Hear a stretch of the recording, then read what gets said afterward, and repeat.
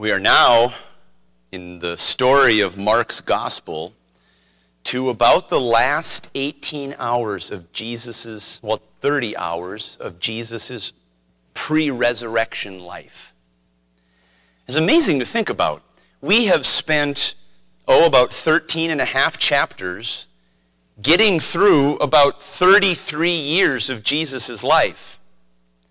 And now we're going to spend about 2.5 chapters dealing with the very last hours of Jesus' earthly life.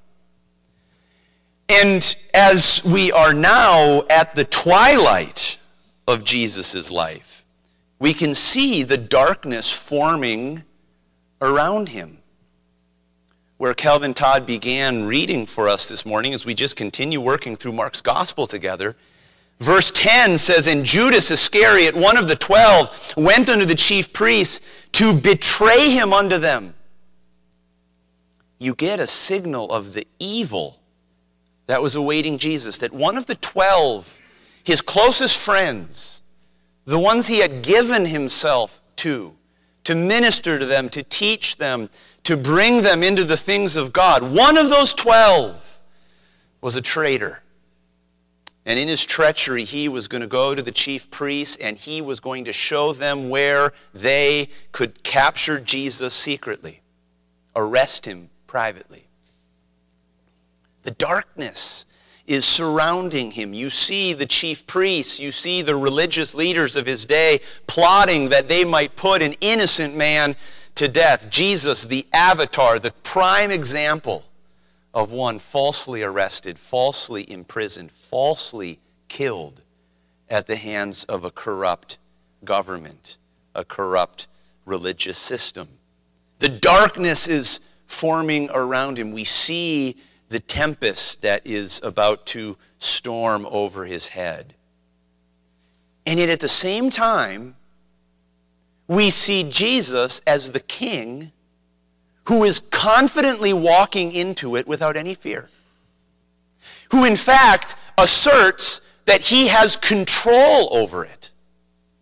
I can imagine this. The religious elite of Jesus' day are set against him to kill him. Judas Iscariot, his own disciple, is plotting against him to betray him and put him to death. And in the middle of it, Jesus stands like a rock saying, "You can't do anything to me that I'm not in control of already."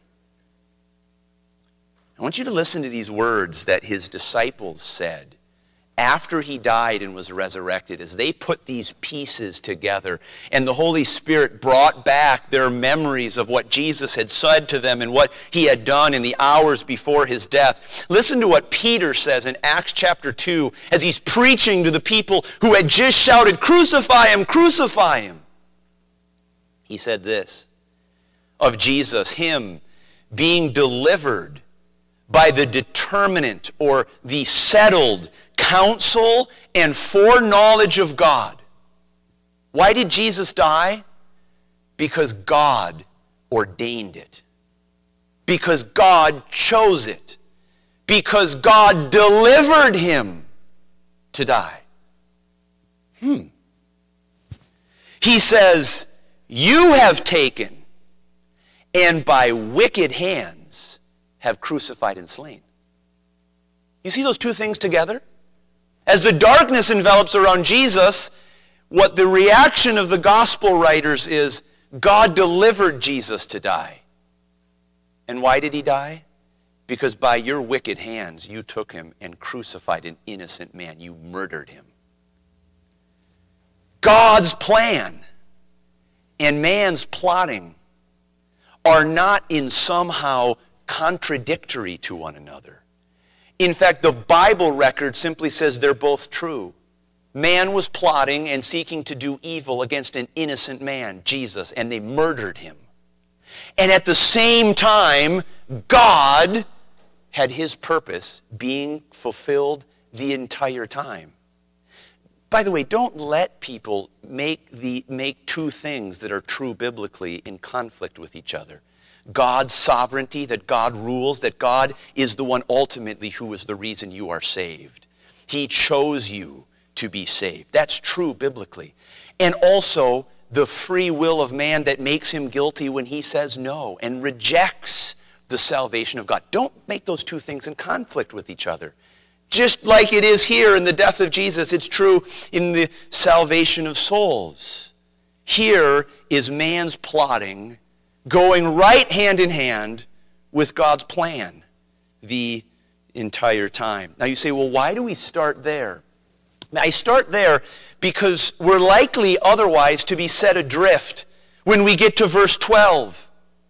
Now, haven't we been noticing so far that because we're not living in first century Judea, we have a hard time sometimes coming in to the context of what these stories are telling us. A Jew of Jesus' day would have read these stories and say, oh, I know exactly what's going on here. I get it. Well, we're 21st century Americans. This is 2,000 years removed from us, from a different kind of context, from a different kind of ethnic system, from a different kind of cultural system, from a different kind of religious system. And we hear things like, verse 12, and the first day of unleavened bread, when they killed the Passover, and we say, shh. What does that mean? They would have known exactly what that meant. Not only that, this story is about the disciples telling Jesus, hey, Jesus, where are we going to go and prepare so that you're going to eat the Passover? Well, what's the Passover? What are they preparing for? But it gets even more mysterious. Jesus says to them in verse 13, go into the city, and there shall meet you a man bearing a pitcher of water. Follow him. Well, that's kind of weird, isn't it? Why didn't he just say, go talk to Steve? Well, it gets even more weird. Look at this. And wheresoever he shall go in, whatever house he enters into, say to the goodman or the master of the house, the master says, where is the guest chamber where I shall eat the Passover with my disciples? Why didn't Jesus just say, go to Straight Street and go to the yellow house on Straight Street and talk to Bob and say, Bob, Jesus said, here's where I'm going to eat the Passover. Why this cloak and dagger stuff? Go see the guy with the pitcher of water. Wherever he goes, follow him, then enter into the house to say to the guy of the house, talk to him, and he'll prepare, and that's where you make ready. You see, if we don't understand what's going on here, and if we don't understand the harmony between man's plotting and God's planning the whole time, we're not going to miss it. We're not going to get it. It's going to be totally lost on us. But in reality, when we understand those things, we're going to see that what these several verses are about is exactly that. Man plotting against Jesus to murder him unjustly. And Jesus saying, I'm in control here. It's going to go on God's timetable and at God's plan. The title of the message this morning is The Passover Prepared. The Passover Prepared. We're going to talk about Jesus celebrating the Passover with his friends before he died. What is the Passover? What is this reaching back to? And hopefully as we continue to move through this passage, we're going to answer the question, why did Jesus tell them to do it this way? Why all this cloak and dagger stuff? This anonymous person they're meeting in the city. What's really going on here? And I hope by the end of the day, we'll be able to see that this Passover was being prepared in two ways. One, the Passover festival, the Passover feast for Jesus as an observant Jew to follow. And a second Passover being prepared. Jesus, the Lamb of God, being ready to be slain. Let's talk first of all, the first point this morning is I'm going to simply call it the Passover. The Passover. And I look around and I don't see many observant Jews in our audience today. So I don't know how many of you have ever participated in a Passover or a Seder feast before. And I actually just want to ask by context, how many of you have ever participated in a Passover supper before? Okay, look, I actually see a number of hands. That's very interesting. You've participated in a Passover feast. So some of you are going to know this, or you're going to understand generally where it comes from. Some of you are going to say, it sounds like you're speaking Greek to me, so you're going to have to fill me in on this, and that's okay. We're going to do that. What was the Passover? Well, the Passover was, first of all, a national celebration. A national celebration. It was a national holiday. Now, we have those. We have the 4th of July. And the 4th of July is our national celebration of independence, and we take the day off, and we do other things for many of us that are celebrating, at least an American national holiday. Now, there are other celebrations as well. There are celebrations of culture. Can you imagine all the cultures that are represented here in a diverse city like Minneapolis, and all the different ethnic or religious, other kinds of celebration that might happen? This was the fundamental Jewish celebration. And this was something that made it very, very proud to be a Jew in Jesus' day. And I'm relying on a wonderful secondary source. Some of you may have consulted it before. A man named Alfred Edersheim, a 19th century writer, was a devout Jew. He was raised in a very affluent Jewish household. He was trained in Hebrew. He was trained in Torah and in the Jewish religious system, and he converted to Christianity. And he wrote a very influential book called The Life and Times of Jesus the Messiah.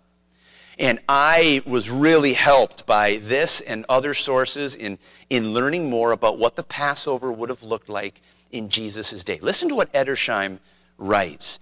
He said, everyone in Israel was thinking about the feast, the Passover feast.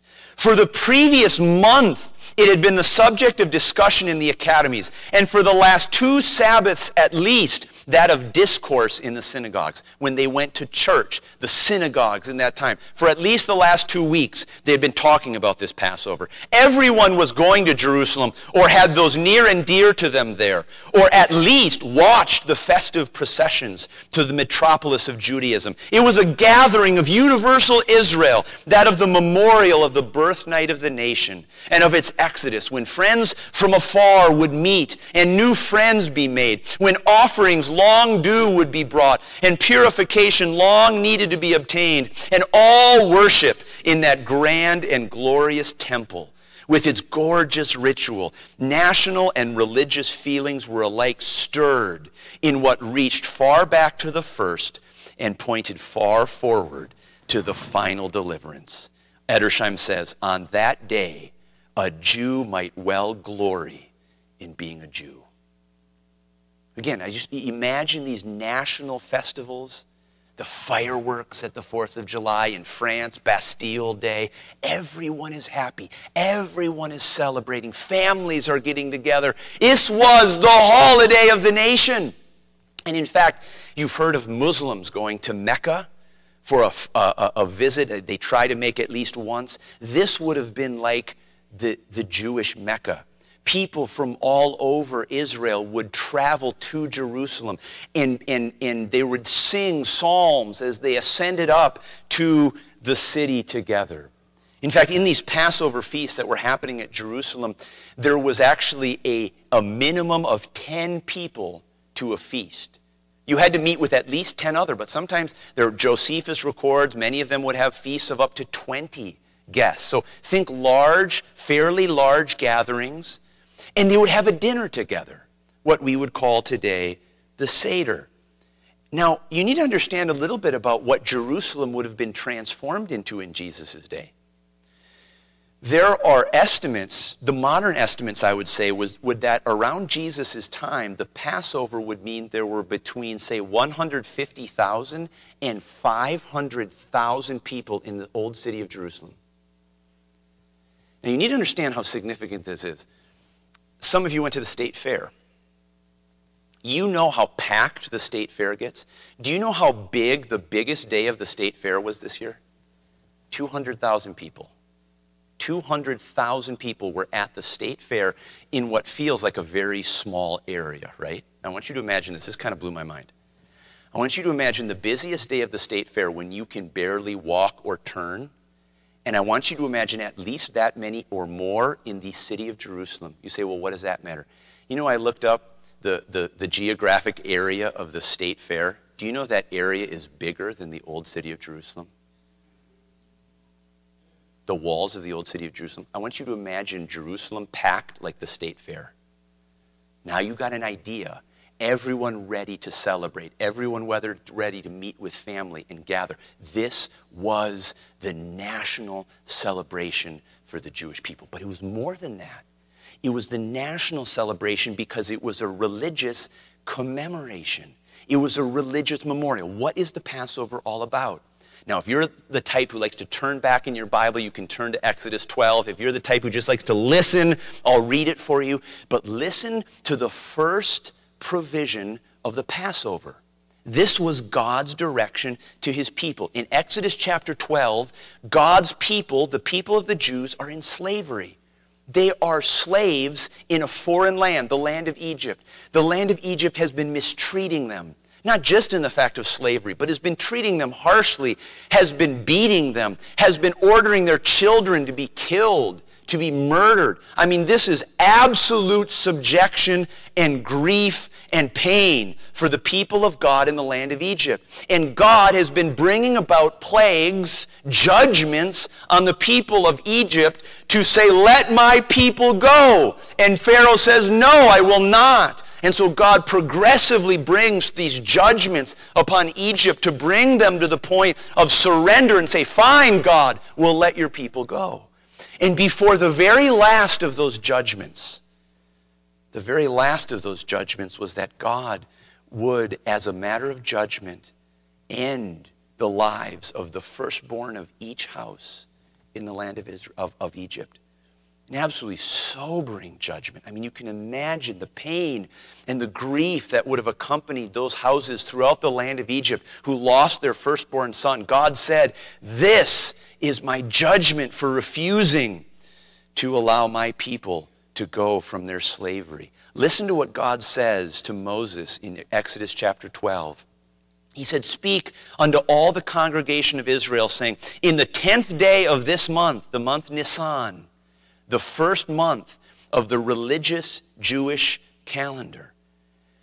This month they shall take to them every man a lamb, a young sheep, according to the house of their fathers, a lamb for an house. And if the household be too little for the lamb, let him and his neighbor next unto his house take it according to the number of the souls. So if you only have a house of 2 or 3 and a lamb will be too big for you, well then join with the next door neighbor and you'll have a group celebration. Every man according to his eating shall make your count for the lamb. Now listen to this. Your lamb shall be without blemish.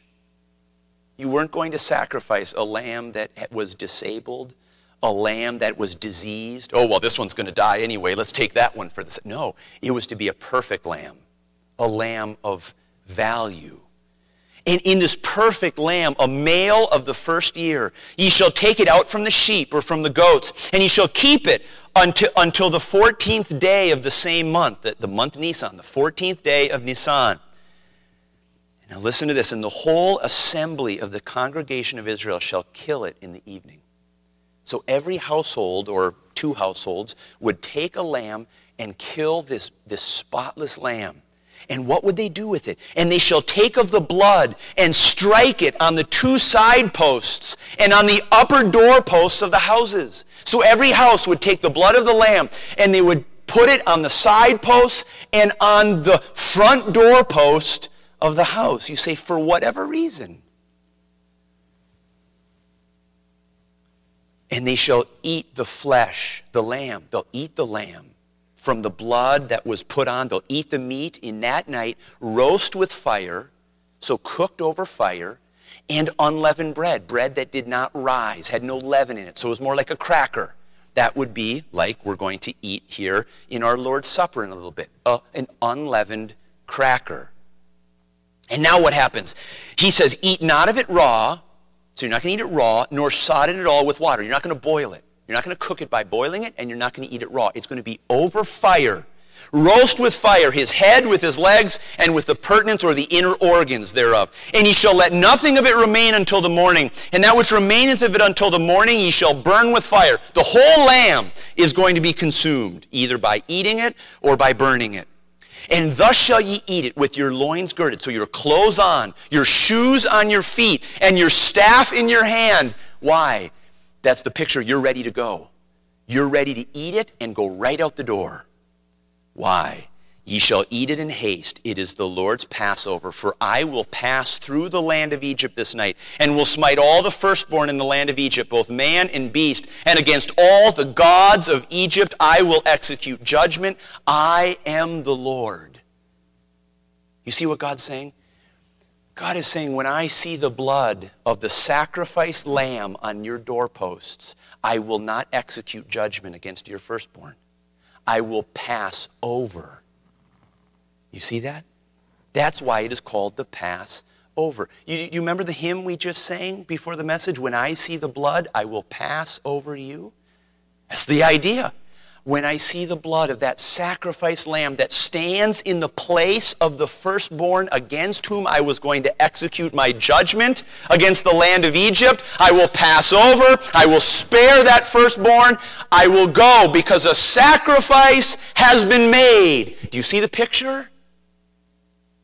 This is the celebration. And every year in Nisan, on the 14th, and then going over to the 15th day of that month, the people of Israel, God's people, would gather together with their family, and they would kill a lamb just like it happened 1,000 years before, more than 1,000 years before, in Exodus chapter 12. They would spread that blood against the door. They would eat it, and they would remember this is the night when God executed judgment against our enemies so that we could go out free from slavery. It was a national celebration because it was a religious commemoration. It was the memorial of what God had done. But here's the exciting thing that you can't miss. You can't miss that this Passover third was a divine completion.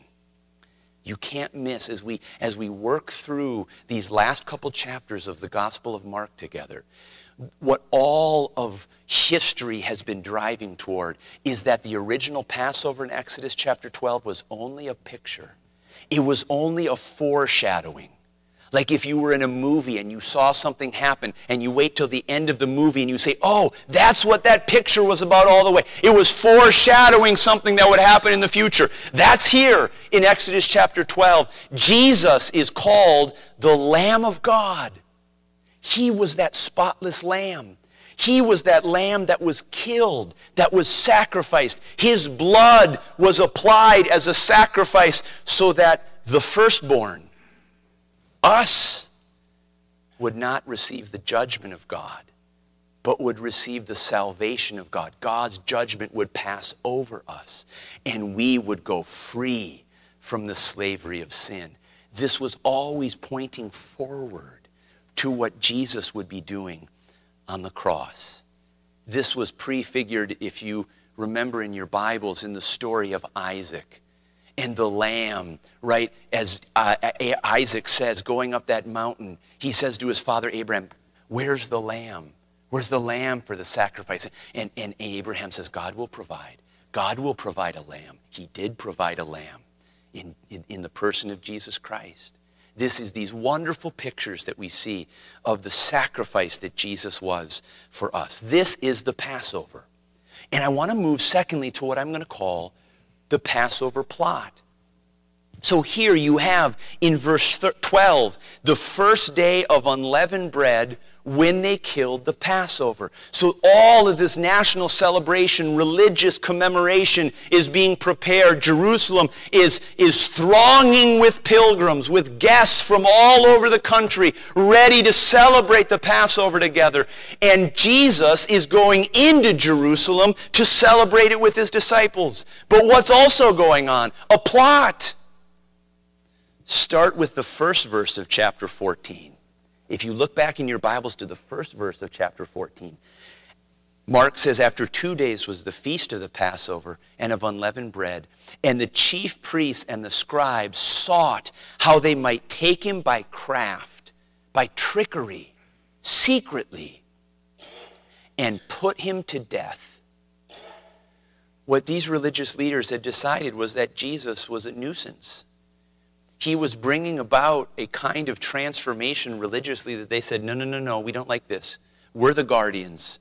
We're the gatekeepers.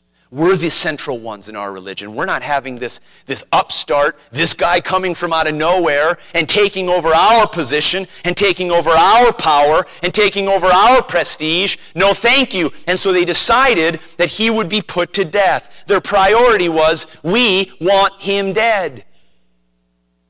Well, what happens next? Verse 2 says, but they said, not on the feast day, lest there be an uproar of the people. Again, I want you to imagine those hundreds of thousands of people crowding Jerusalem like at the Minnesota State Fair. And I want you to imagine if Jesus had been there publicly teaching and they'd gone and arrested him publicly. This guy that had been performing miracles. People had been teaching and preaching the kingdom of God. Can you imagine what these people might have done? There might have been a riot. There might have been an absolute uproar. No, don't you dare. So their priority was they wanted him dead, but their strategy was it needs to be privately. It needs to be secretly so no one knows. By the way, have you noticed that in Putin's Russia, a lot of his enemies randomly jump off tall buildings? Have you noticed? It's very strange, isn't it? It is very strange that the people who have opposed him suddenly, it was reported that they fell to their death from an apartment window. Strange how that happens. You remember that guy, General Prigozhin, who had that mutiny against Putin recently in Russia? Did you see that his airplane fell from the sky? It's just amazing how that happens, isn't it? But this is the idea. They don't want to arrest him in the open town square when people might riot. It's got to happen secretly. It's got to happen privately. Whoops, where'd Jesus go? We don't know. He disappeared. That was their idea. So think about then what Judas offered them in his treachery. Chapter 14, look ahead to verse 10. And Judas Iscariot, one of the 12, went unto the chief priests to betray him unto them. And when they heard it, they were glad. Why? Because he was going to show them where he was secretly so they could arrest him. He was their mole. He was their informant. Hey, tomorrow night, Jesus is going to be in this house. Go get him there. There won't be any crowds around. You get it? That's the idea. They were glad. And promised to give him money. Betraying him for money. And Judas sought how he might conveniently betray him. You know what he's saying is? From that moment, Judas was absolutely motivated to find where Jesus would be privately so they could arrest him without a whisper and put him to death. Okay, you've got the Passover, a national celebration, a religious commemoration, a divine completion. Jesus was going to keep that Passover. In fact, he said in Luke chapter 22, he says, with desire, I have desired to eat this Passover with you. He was earnestly seeking to have this Last Supper with his disciples. Why? Because he wanted that time with them as an observant Jew fulfilling the law. Because he was going to institute the Lord's Supper that we're going to take today. He was absolutely set on instituting that Last Supper for us, for you and for me to participate in. And also because he was going to be the Passover lamb himself, going directly at God's timing. He had to keep that Passover. And now here's Judas plotting secretly, where can I get Jesus to get arrested privately where there's not going to be a big scene? And that leads us directly to what I'm going to call our third point, the Passover preparation. The Passover preparation. This is wonderful. When you realize that this story comes in that context, it all starts to make sense. And I want you to step back into this idea here. I'm just going to read these few verses, and I'm going to ask you to think about how weird it sounds. If you don't know anything about the context, about how strange it sounds.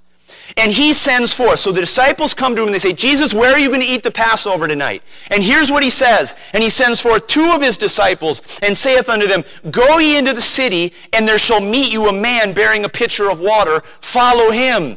And wheresoever he shall go in, say ye to the goodman or to the head of the house, the master saith, where is the guest chamber where I shall eat the Passover with my disciples? And he will show you a large upper room, furnished and prepared. There make ready for us. And his disciples went forth and came into the city and found as he had said unto them, and they made ready the Passover.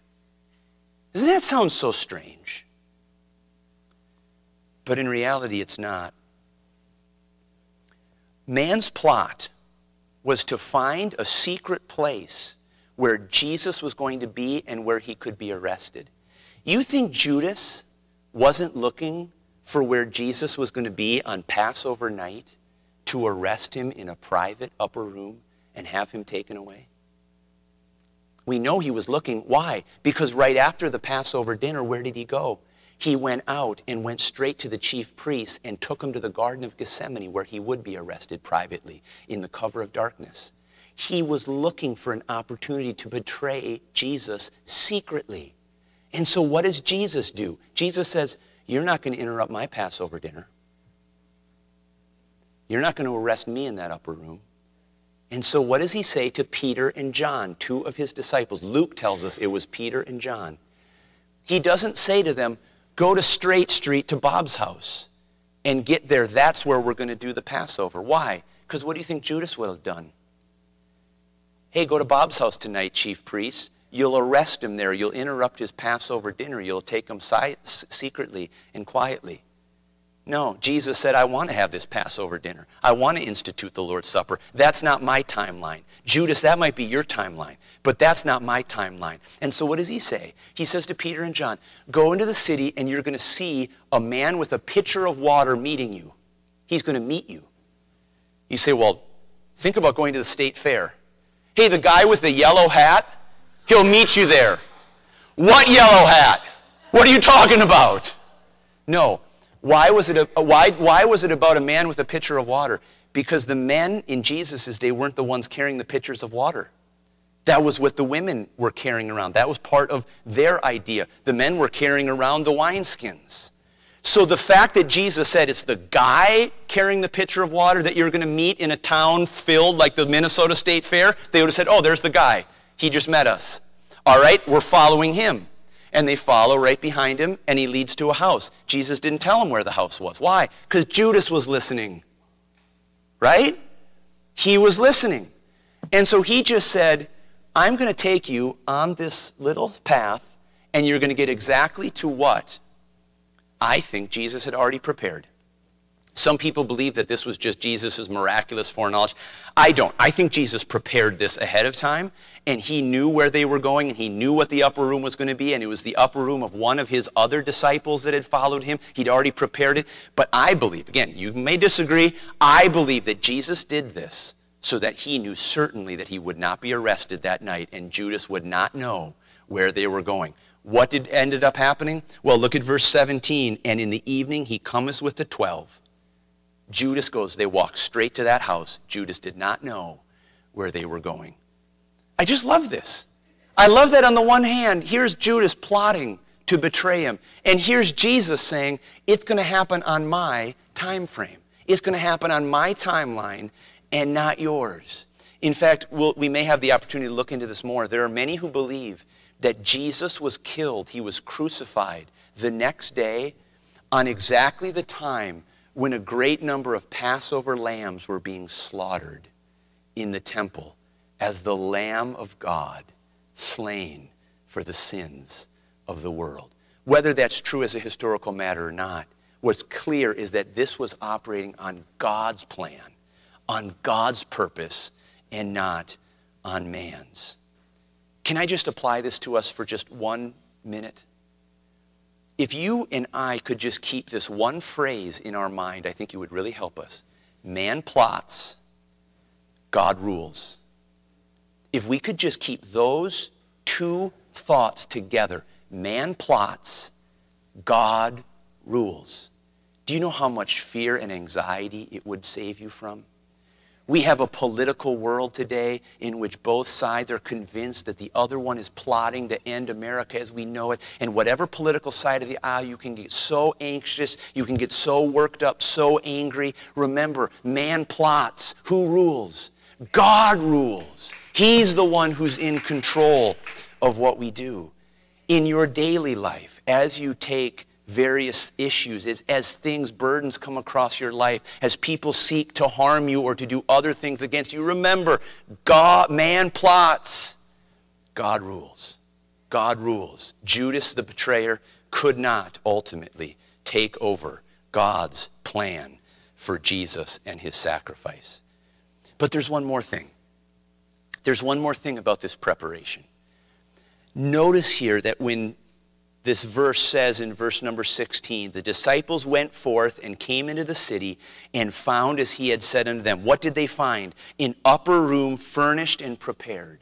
The table already set. Perhaps the couches already pulled around the table for this. But there was one thing that probably had not yet fully been prepared. The lamb. The lamb. That's why I think it says here that John and Peter in verse 16, they made ready the Passover. And I just want you to think about this for one moment.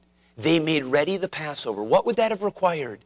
It would have required them going to the temple with a lamb that had been prepared, a lamb without blemish, a lamb without spot, a perfect lamb. Peter and John would have taken that to the temple. And now I'm going to go back to Edersheim to read for you what would have happened. A threefold blast from the priest's trumpets intimated that the lambs were being slain. They were being killed. This each Israelite did for himself. He goes on to say, Peter and John had slain the lamb. Can you imagine Peter and John taking that perfect lamb, killing it themselves in the temple? Here's what Edersheim says. In 2 rows, the officiating priest stood up to the great altar of burnt offering. As one caught up the blood from the dying lamb in a golden bowl, he handed it to his colleague, receiving in return an empty bowl. And so the blood was passed on to the great altar, where it was jerked in one jet at the base of the altar. That the blood of that lamb poured at the base of the altar, the holy altar itself. While this was going on, the Hallel, the collection of psalms, was being chanted by the Levites. Can you just imagine Peter and John participating in this preparation of the Passover, killing the lamb themselves, seeing its blood collected, poured at the base of the altar? And then can you remember what they would have thought when Jesus was crucified? His blood was shed. Can you imagine as they sat back to write the epistles that they're known for today, to reflect on the fact that as they killed that Passover lamb, as a commemoration of that great deliverance of God for his people from slavery in Egypt, how Jesus, their Passover lamb, had been killed for them. Listen to what Paul says in 1 Corinthians 5. He says, Purge out therefore the old leaven, that ye may be a new lump, as ye are unleavened. For even Christ, our Passover, is sacrificed for us. That must have resonated with John. If you read John's gospel, the one who killed this lamb undoubtedly, the one who understood what Jesus was doing for them, his gospel is centered around this theme of the Lamb of God who is slain for the sins of the world. He is the one who records heaven being opened in the book of Revelation and all of heaven praising Jesus. Worthy is the Lamb that was slain, who has redeemed us to God by his blood.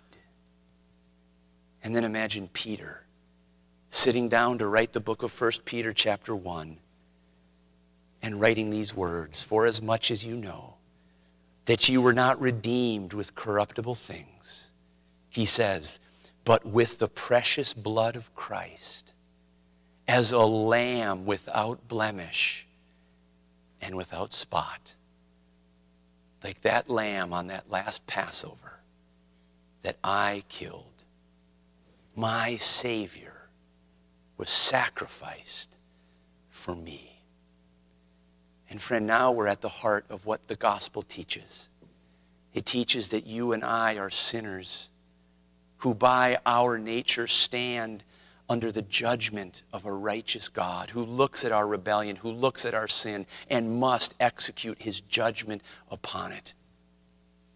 But that Jesus came from heaven to earth as a sinless, spotless human being to stand in our place as the Lamb of God, that when he died on that cross, yes, he was murdered at the hands of wicked men, and equally true, he was delivered as the sacrifice of God. His blood was shed. And when that blood, if you will, in this picture, is applied to your doorposts, when his blood is applied by your faith to your life, the judgment of God will pass over you. You will not be for eternally in hell, but you will be saved. You will be delivered eternally by the sacrifice of Jesus Christ. Over the next several weeks, friends, we're going to see how Jesus applied this Passover picture to himself. But as we close this morning, I simply want to ask you two questions. One, as you sit here this morning, do you know that the blood of Jesus has been applied to you? Is his sacrifice as the Passover lamb your sacrifice, so that the judgment of God will not fall on you, but you have been freed, you have been delivered, you have been saved? And second, I ask you, if you have not been, if you have never placed your faith and trust in Jesus Christ as your sacrifice, as your Passover lamb, won't today be the day that you will kneel before Jesus and accept him as your substitute, as your Passover lamb, so that your sins may be forgiven and you may live in freedom with the God who made you?